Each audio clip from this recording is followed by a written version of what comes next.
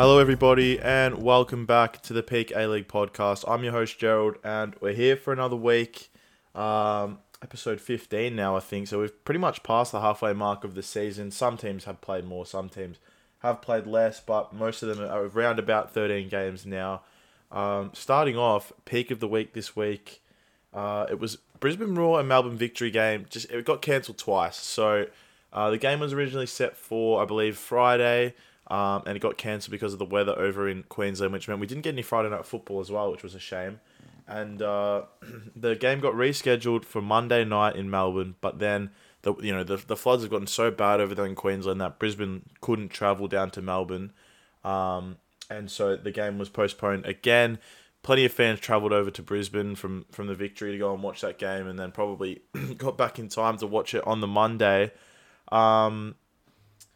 But yeah, they didn't get to see the game at all. So I don't know when that one will be played. A little bit sad, but also kind of funny. And the outrage on Twitter and stuff from people that they couldn't get over there. It's like, I think a flood is slightly more important than a game of football between last and fifth or whatever it is at the moment. So to put things into perspective, it's probably not that important. But yeah, it's been a while since we've seen postponement to games now that almost all the borders are open and stuff. And so it was a bit of a flashback to when every game was getting postponed. The Western Sydney and I can't remember who they were playing, Mariners maybe. Anyway, that game also got postponed on the weekend due to the weather in Sydney, which same thing, people were talking about how it's so unprofessional of the league. Like, they can't control the weather. At the end of the day, yeah, drainage should be, able to handle most of it, but it's been pretty severe rain, so I don't think you can be too mad about it. But we'll jump straight into last week's result. It started off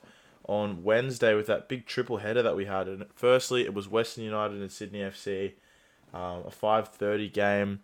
The crowd was reported at 1,800. I was there. I think it was probably a third of that, maybe. Which you can't really blame people. It was a Wednesday night, afternoon really. It felt weird being there at that time. It was quite strange, and it was a very quiet stadium. We just in the active, we just could not be bothered. It just wasn't the right sort of vibe for it. It was 1-0 to Western United, as I predicted. I mean, it's not even really an achievement to get this one right. It's just so consistent. But yeah, Sydney were the ones with the early chances. They almost scored a couple of times in the first half, but they couldn't quite capitalise. A couple of misses, some good work from Jamie Young. And then it was Steven Lustica scoring his fourth goal of the season to put United ahead, and they pretty much just sat on it for the rest of the game. Sydney had a couple more chances.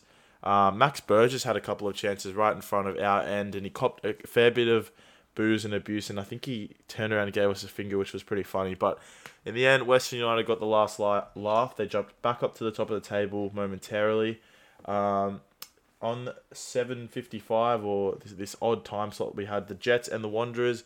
It was a 1-0 win for the Jets, so Angus Thurgate scoring the goal here, assisted by Pena. It's a similar story, these two, as well as Mikkel Taze, the three carrying the Jets through, running the show at the moment down at the Hunter, and they're looking okay. 12 games in, 15 points to their names, only 3 points behind Victory and Sydney, and they've got 3 games in hand on Sydney, so starting to look okay. It's a big week ahead for them, but the other game there was in Launceston, Perth and Macarthur. It was 1-0 to Macarthur. Both teams had a lot of chances, to be fair, but overall it was a bit of a dull affair. There wasn't a lot to take away from it. The big talking point, though, was that Daniel Sturridge came on at half-time, and it was, it looked good. We're going to get to see him for a half, maybe. He's going to be able to produce something. He missed one shot, which was, a pretty decent chance. But then, I think in the 65th minute, pulled up with a hamstring and was subbed off. And then we didn't see him on Sunday against Western United. So it just goes from bad to worse for him. I'm sure he wants to be out there playing football, and I'm not going to blame him for getting injured, but it looked pretty minor, to be fair, so I don't know how long it's going to be till we see him back out there. You'd want it to be soon. Perth have still got 15 games to go in their season, plus finals if they can make it, but so there's still a chance for him to make an impact on their season, but it's quickly looking like a disaster move. Typically, these big players haven't worked in the A-League. You think David Villa played, 3 or 4 games for Melbourne Heart, or Melbourne City, and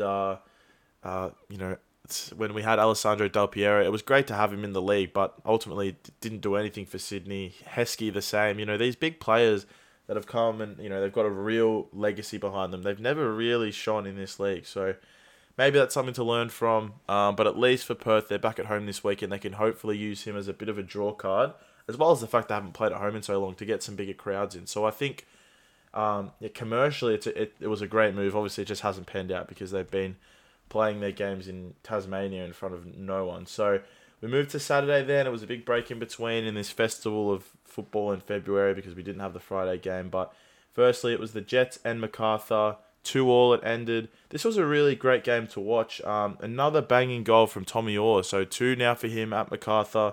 He went all of last season without a goal, but he's finally finding his form back in Australia. It was really good to see Samuel Silvera get a start.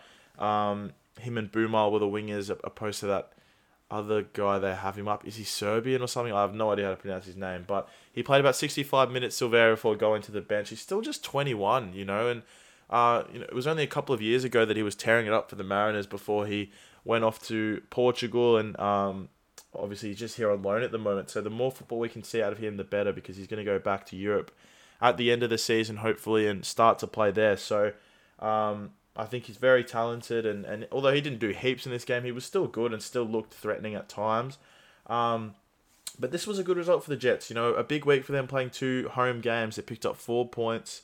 They won the one that they probably should have, and they've drawn in a game where probably most people would have expected them to lose. So a pretty positive week for them. It sees them sitting, like I said, just 3 points outside of the top 6.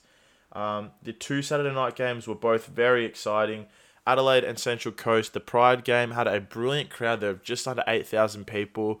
But again, the active for them just is nothing. It's like the most empty bay in the stadium. It's really confusing. I would love for them to sort something out because the atmosphere there is decent because of how many people are there. But at times it can feel a little bit dead. And it's like, you've got that many people there. You've got to capitalise on it and start to get them making a bit more noise. But it was 2-1, a last-minute winner from Adelaide again. No surprise. It was Nesta Irakunda scoring the winner after, he scored that free kick against the Jets about a month ago. He's just 16 years of age. Such an exciting story. It was a great finish as well. And the other game was Sydney and Melbourne City. It also ended 2-1 for Melbourne City. So on the road, a really good win and another goal for Matt Leckie. This was probably the best he scored. It was an absolute screamer. He's starting to look like the man we thought he was going to be. He should be ripping this league to shreds, to be honest, given his pedigree and where he's played in the past. And he's starting to look like that player. 5 goals for him this season, to go along with 10 from Jamie McLaren. It's starting to look very, very scary. I think they've scored like a lot more goals than any other team in the league at the moment. They are really looking good. And for Sydney, it's another game dropped at home. 2 games for them this week, 2 losses. So going to need to pick it up this week. On Sunday, the final game of the round, it was in Launceston again. The final time the Glory will have to host the game outside of Perth for the season, you would hope. And it ended 2-0 to Western United. So maybe they're finally shaking those 1-0 wins off their back, although they did just get one on Wednesday. But before that, it was 3-2. They dominated this game, I think, Western United. This was one of the best performances they put in this season. It was just complete. First goal for Prijovic after some great work from Topor Stanley. So he started midweek. Obviously, Tomoki Imai needed a rest. But then again, he's sort of fought his way back in and starting now again on Sunday. So obviously he's about 36 or something like that. But, he's just in great form. And to have him and Lacroix, 2 really tall centre-backs, it's something that pretty much no one else in the league has. And it's working really well. But yeah, he got forward, got an assist. A lovely finish from Prijovic, who's now also got 5 goals for the season, to go along with 4 assists. So he's in great touch. But it was a pretty classy performance. Dylan Parias finally managed to get his first goal of the season after being Western United's top scorer last season with, I think it was only about 7 goals. But he's sort of fallen away a bit, but he's been given some starts recently due to Connor Payne's injury, which is apparently quite long-term from what I've heard. And he's taken his chance, an assist from Garuccio. But that was that, 2-0. A crowd of about 1,500 there, which was mainly Western United supporters. We sort of had a bit of an active going on there for a bit. They only had a couple of chants, but nobody from Melbourne travelled as far as I know. So these were just people that had enjoyed the games last year and started doing the chants. It was pretty cool. It was pretty weird to watch at home. Sort of felt like I was watching the movie Us, where like people, someone else was just taking my life. Normally I'd be in the thick of things there, but it was these random people I'd never ever seen before. But pretty cool, and can't wait for April when we go over there to play in Tasmania to link up with those guys, because they're making a lot of noise for 20 people. I'm assuming that the mic was right in front of them, but still sounded very cool. And yeah, full credit to them for getting behind Western United. They almost probably brought more than what Western United did on Wednesday. So that was that. Before we get into the games this week, it's a big week for a couple of teams. Firstly, Sydney FC. They played 15 matches. I believe it's equal most in the league with Melbourne City.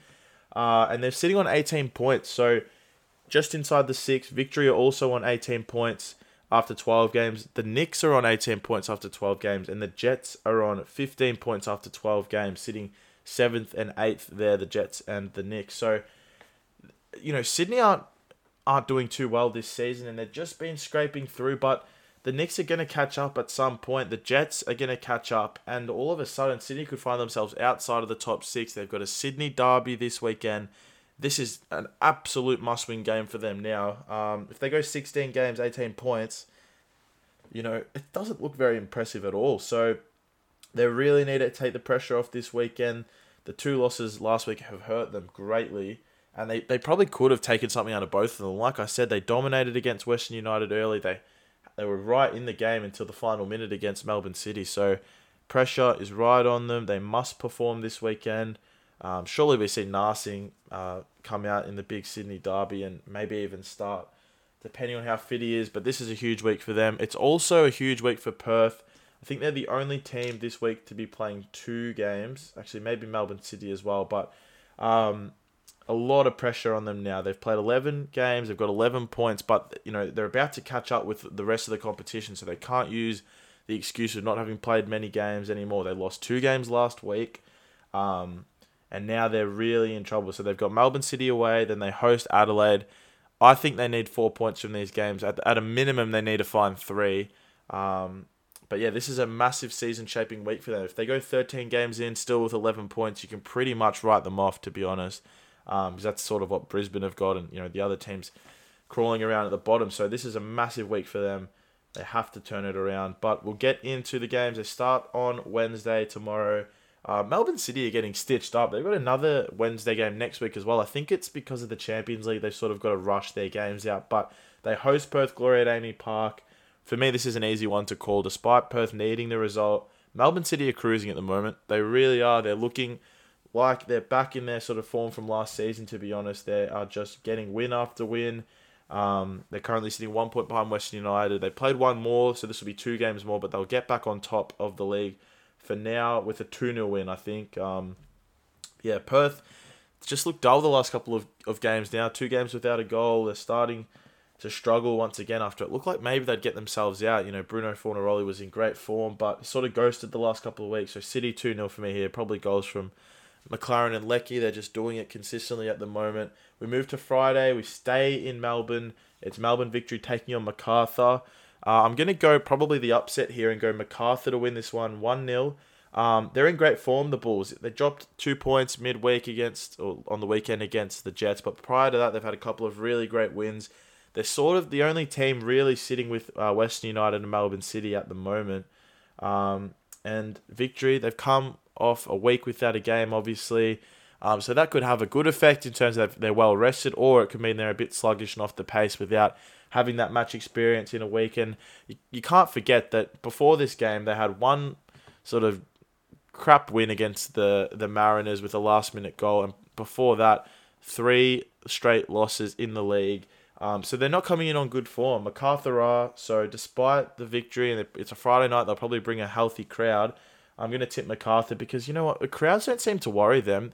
They're pretty much playing in front of none of their own fans week in, week out. Despite even when they're playing over in New South Wales, they've got about 20 travelling fans. I know that, to get to like Newcastle is a bit of a trek for them, but numbers have been poor and they don't mind. So they'll probably have, I don't think anyone travels for the Bulls on a regular basis. So maybe if this is a big game, they might. But they seem to like sort of being the underdog and playing without much going in their favour. So I'm going to go 1-0 there. We move to Saturday. We've got 3 big games. Starting off in Ballarat, we're back there. I think I'll probably go. It's a 3:05 kickoff. I'm not really keen on making the travel over there. You can't really get the train because there's no line from like the one that runs through from Warm Ponds to Southern Cross. Like you can't get one that goes to Wendouree straight from there. So you got to get like 2 trains and then a bus. It takes like 2 hours. So I'm going to try and get a ride with someone. I don't want to drive myself. But I'll probably be there. They just hosted an NRL game at Mars Stadium on the weekend, a trial game from the Melbourne Storm. So hopefully the pitch is going okay. Got a week to fix it up, so it should be fine. I'm going to tip 2-1 to Western United here. This is a big game for the Jets. Like after taking those 4 points last week, they've got a real chance to get themselves level on points with the top 6. But I think Western will be too strong. I think both teams have got the capabilities to score here, which is why I've gone 2-1. But Western are normally pretty reliable down in Ballarat. Had a good result there last season against MacArthur. So I'm going to bank them in. And normally a good amount of Ballarat people get to these games as well. So expect like probably a 3,000 crowd. Nothing crazy, but won't be too bad. Now that the whole stadium's opened up as well, we could even see a bit more. Central Coast and Brisbane, 2-0 to Central Coast here. First time in Gosford, it feels like, for a couple of weeks as well. They've had a fair bit of NRL trial games going on there as well. That could be why. But Brisbane are just so out of form. They've had the week off.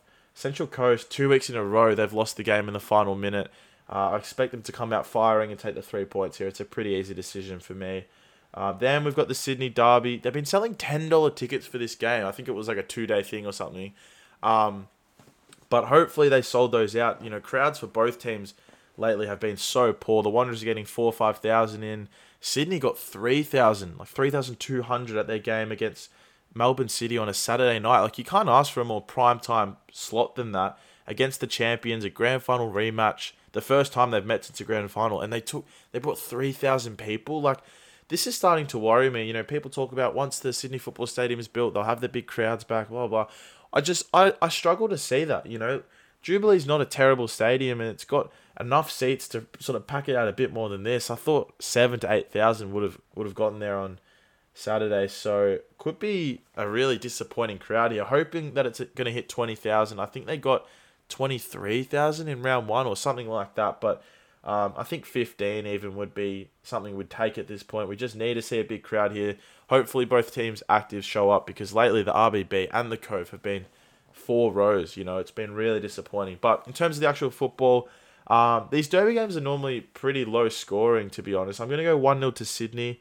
They're desperate for a win. The Wanderers season kind of hangs in the balance as it is. They're probably 1 loss away from being written off for me, just like Brisbane are at the moment. And so I'm going to go Sydney to win. Got too much scoring ability. They're a bit more solid defensively than the Wanderers at the moment. So they should win this one. But the Wanderers have been the better team in the derbies as of late. So you never know. But I'll go Sydney there. On Sunday then we've got a couple of games. The Knicks and Melbourne City. This is a huge game.